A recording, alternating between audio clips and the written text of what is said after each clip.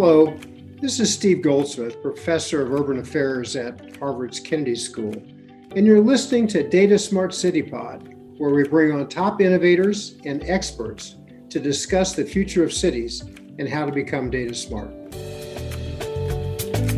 This is Steve Goldsmith, Professor of Urban Policy at the Harvard Kennedy School.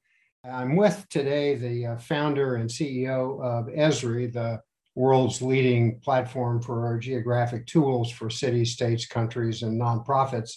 And we're going to we have a great opportunity to talk to Jack Dangermond. Let me just start by saying, I don't know, it must have been 25 years ago when I was mayor of Indianapolis and first met the Esri GIS guy in the corner of the city county building. I became aware of Esri, and since that time, have taught the Esri tools, have worked for Jack, consider him a good friend.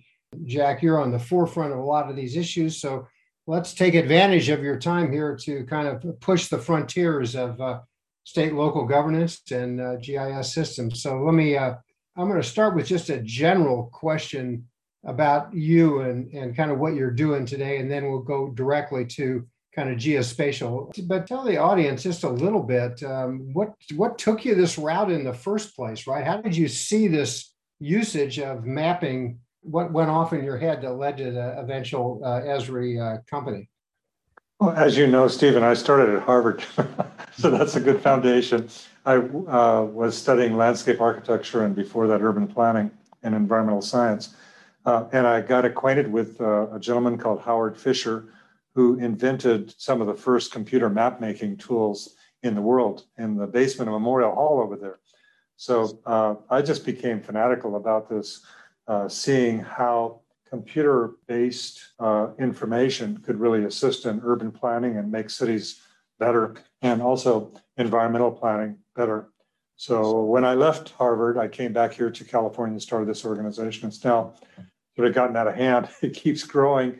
And it's very, very popular. It's basically a center. We have about 12,000 people around the world who basically support our users building these GIS tools, and then they do their work. We support them doing their work better in urban as well as environmental categories at all levels. Let me ask you a few questions that are maybe a little bit abstract. After all, I teach at Harvard, but maybe not so much. I specialize in governance as contrasted to government, how you create public value across a number of sectors and systems, and distributed systems that we all do every day on our iPhones or Androids. We live in distributed worlds. So distributed systems can create fragmentation or they could create value. So how do you think about the tools you're associated with? Just as a futurist, help us think a little bit about whether distributed systems present opportunities or they present challenges for us. Well, both, I think. I mean, how we're organized socially is into different stovepipes of activity. Engineers do engineering, policing does policing, planning does planning. And each of these different disciplines and also organizational components in cities develop information systems. And these, as you rightly call them, are distributed systems. Some of them are systems for record keeping, like keeping the parcel fabric, managed, the water networks managed, the utilities managed, the demographics managed, and so on. And these separate individual systems are increasingly being made open so that people who are, citizens or from department to department can use each other's data, and they can fuse it, not confuse it, but fuse it. And this is exciting because what these systems all have in common is geographic references. We all belong. I mean, all this data is somewhere in the city. And so GIS has this role of being able to take distributed databases and visualize them as maps and then organize a way to bring those maps overlaying on top of each other so you see the whole. So city planners, mayors, politicians, they all see the whole. They listen to citizens, they talk about the whole meaning, all the interrelationships in the city, and they want to have holistic solutions. This is what actually got me working when I was a kid at Harvard, is I could see that through geography you could actually see the whole. So today, what we have is this amazing technology where all these individual distributed systems are being brought together through the infrastructure of the internet. And I don't know if you know Mike Batty. He's an old friend. He's a professor at the University of College London, UCL, and has been writing recently about pandemics and the role of information in the current pandemic. But he made reference to this fact that in the pandemic of 1918, the first one dealing with flu, millions of people died. People were going crazy, kind of like they are now. But there was emerging technology coming in the form of automobiles. And people began to, while this was very early days in automobiles, they began to see that technology of automobiles could actually make them feel better by being able to buy an automobile, live in the country, and they got roads built, and the whole city's changed. The fabric of the city, the idea of the city, instead of riding on public transit or living in high-rise housing, they could actually be out in the country. So the emerging technology of transportation in those days started to catch on during the pandemic. Today, we're in another pandemic, and there's emerging technologies which are being talked about. He writes about it quite heavily, about the emerging technology of digital. And, like you and I are talking today using a Zoom meeting, things have changed. If we look at downtown London, where he lives, he refers to the fact that it's virtually empty. And so the whole role of everybody being together and interacting with each other is being changed by the technology of digital, and more specifically of things like Zoom and other things. This has caused me really to think a lot about the role of GIS in the digital city, because if one of the infrastructures of cities that's emerging, just like automobiles emerged 100 years ago, is going to be digital and strong communications, then how is that going to change cities, and what should we pay attention to? Well, people talk about broadband, for example, reaching the haves and the have-nots with respect to connectivity to certain population segments. Well, GIS is on top of that digital infrastructure, is a new kind of infrastructure. I like to call it the geospatial infrastructure. And this geospatial infrastructure just needs to be taken care of, just like roads are taken care of to accommodate the automobiles, just like water infrastructure needs to be taken care of, just like social infrastructure of various types have been built up over the last 100 years. And these are all the responsibilities of cities. Geospatial infrastructure, this digital model, digital twin of the city, is increasingly becoming a foundation which will guide and help people make better decisions. I mean, we have digitized it all, and we're building these apps so that we can see into the city, like the COVID mapping app. The dashboards of what the city is spending money on is connecting citizens to city governments, to policymakers.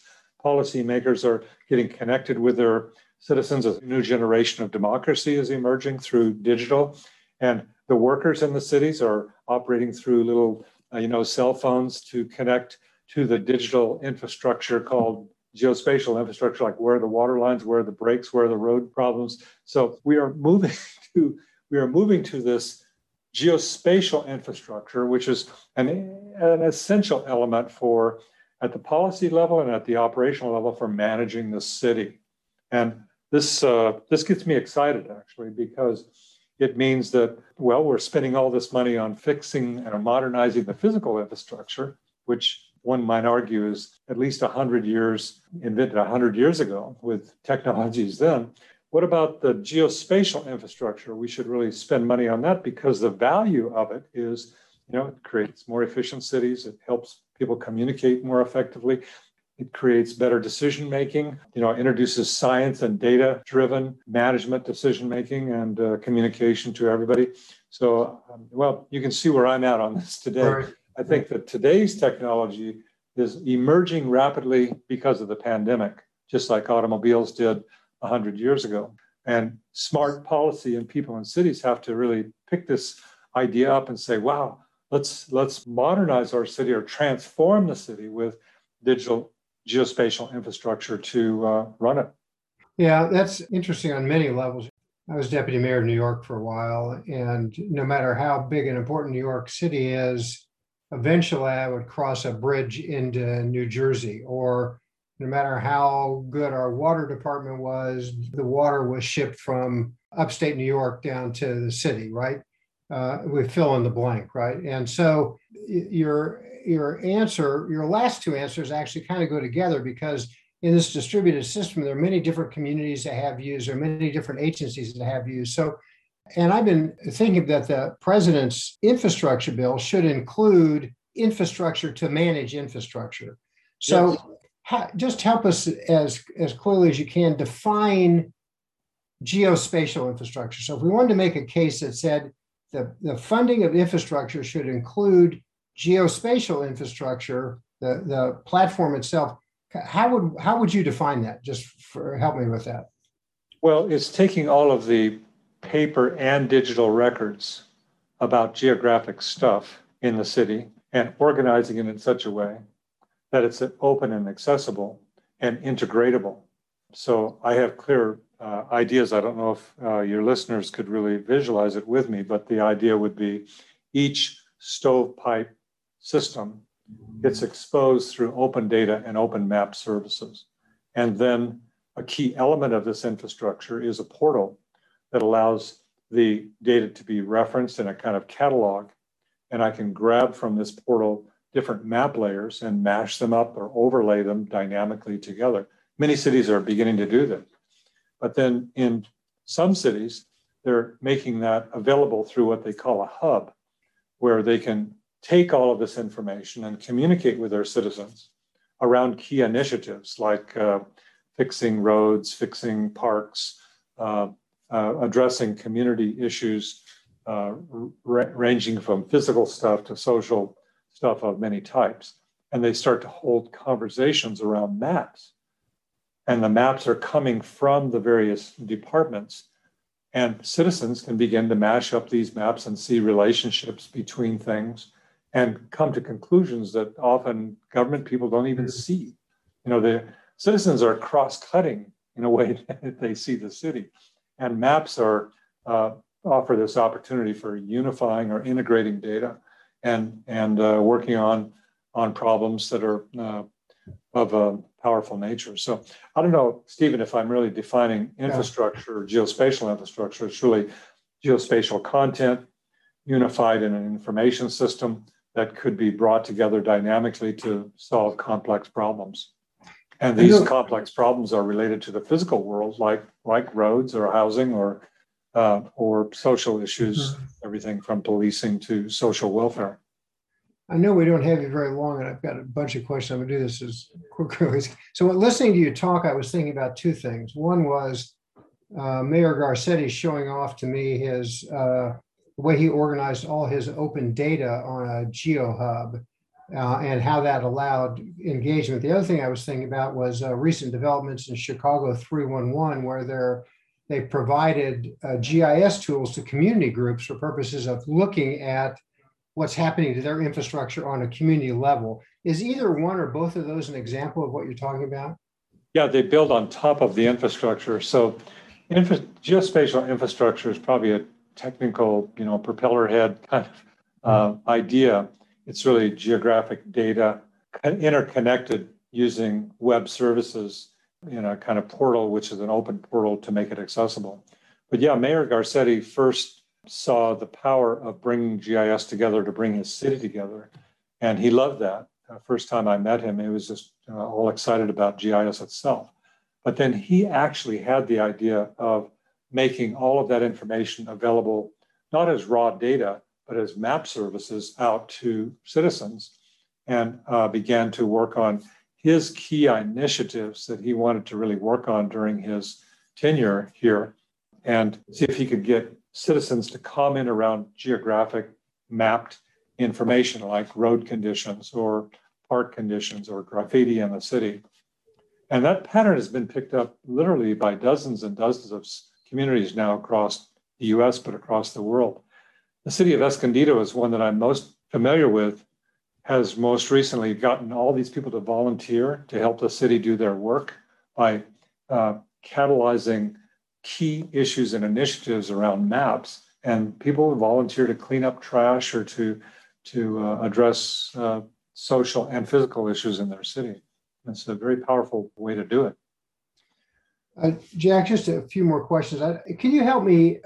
So one of the things that's most interesting to me is how the GIS platform I met 25 years ago now is a cloud-based platform, and how you think about LiDAR or BIM or 3D or big data. Just, it's almost breathless. I mean, it really, drone data. And I know you can't describe each of those, but just a statement about the current kind of state of the art and where it's going that so dynamically brings alive the positions you've been mentioning. Well, all of this data is becoming more available and cheaper. So cities want a platform where it can all be integrated and made available, and that logically is a GIS system. Things like drone data can now fly over a city. Drones can fly over a city in a couple hours, capture in quite great detail a raster 3D picture of the city. And what our users are doing is taking their traditional 2D information and they're fusing it with these 3D pictures. So you can bring up the 3D picture and zoom around it and fly around it and then poke at the 3D picture, but the 2D information is still inside of the picture. And so people are 3D-izing their cities. They're also integrating BIM, what the engineers and architects are building, in with the GIS so that there's a seamless digital twin. So just like people update financial records record at a time, they change a record, they add a record, they delete a record.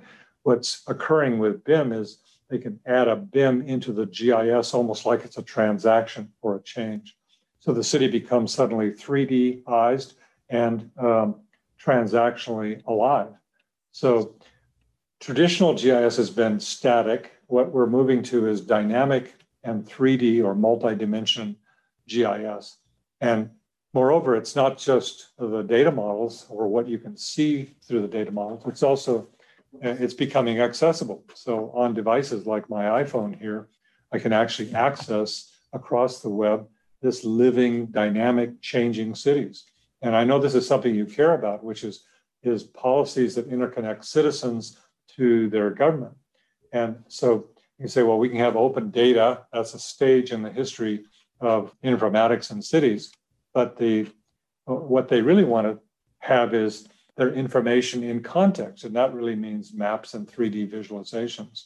So I'm very excited with, we're learning how to measure and monitor virtually everything that changes in the city, a kind of living digital city, and then make it accessible such that it's not just for a few specialists in stovepipe departments, but it's able to be dynamically fused and seen by everyone. And then, of course, citizens can get more engaged.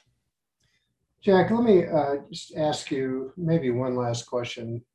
So I've had recently, both in the columns on Data Smart City Solutions that I have at Harvard and this podcast, we featured a number of stories about the NAACP and the YMCA who are looking at policy making geographically, right? Whether it's voting rights or census or the delivery of services equally. And I know that Esri has been very important as a foundational for those areas, right? I mean, the NAACP has used mapping and supported its local. So just kind of maybe in closing, to tell us a little bit how you think GIS can support advocacy groups, particularly advocacy groups for equity.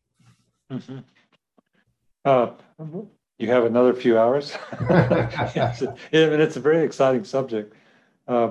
We have been working on a series of templates that are easily and downloadable and usable that really allow communities to create a lens, an ethnic lens or a racial equity lens to their city.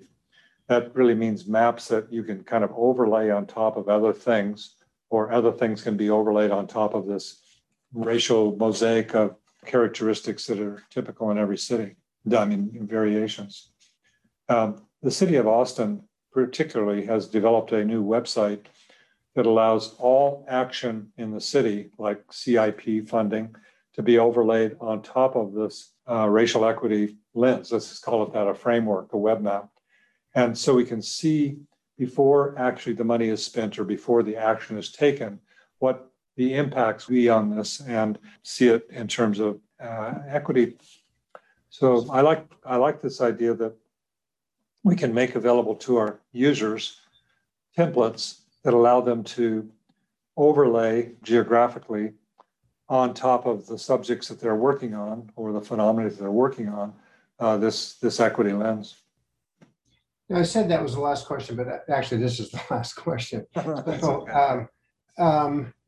You're one of the country's, world's leading environmental advocates and philanthropists. And we see, I mean, just the definition of the word ecosystem obviously started there, and we apply it now kind of willy-nilly. But how did you unlock so much value with mapping for sustainability and environmental causes that we could think about those principles and apply them to equity?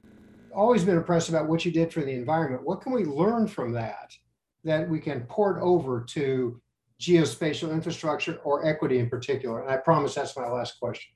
Well, GIS is actually built on geography, the science of our world, which encompasses virtually all of our world, both the physical side as well as the social side, and also the biological side. And what geography provides us is a framework where we can look at relationships and patterns, how these things are interconnected, how we can see what happens here affects something over there. And so in ecological modeling, on a geographic plane, we can see how things are interrelated, like predator-prey or food chains or movements of animals across geography. Exactly the same kinds of models pertain to human activities. We're interrelated. What happens over here, as we saw with COVID, affects what's happening over here. And being able to define in explicit terms in databases and also in the maps that can view them, we can come to understand situations better. And that understanding, as our common friend Richard Saul-Wurman talks about, precedes action. It should precede action. So I'm really very interested in advancing the urban models that allow us to understand these relationships, whether they be transportation modeling or allocation of the right infrastructure at the right location, and interrelating it to the other infrastructures like buildings and water and pavements and roads and physical facilities, and also the social interaction using geography. So these, from my perspective, they're all interrelated, actually. They're interconnected. And GIS allows us to define what those interconnections are and then analyze them and then make better decisions as a result of it. This is really what GIS and urban planning are really moving to as a technology. Thank you very much. This is Steve Goldsmith, Professor of Urban Policy at Harvard's Kennedy School, with Jack Dangermond, futurist, environmental philanthropist, and, oh, by the way, CEO of Esri. Thank you so much, Jack. Thank you, Stephen. If you like this podcast, please visit us at datasmartcities.org or follow us at datasmartcities on Twitter. Find us on iTunes, Spotify, or wherever you get your podcasts. This podcast was produced by Betsy Gardner and hosted by me, Steve Goldsmith. We're proud to serve as a central resource for cities interested in the intersection of government, data, and innovation. Thanks for listening.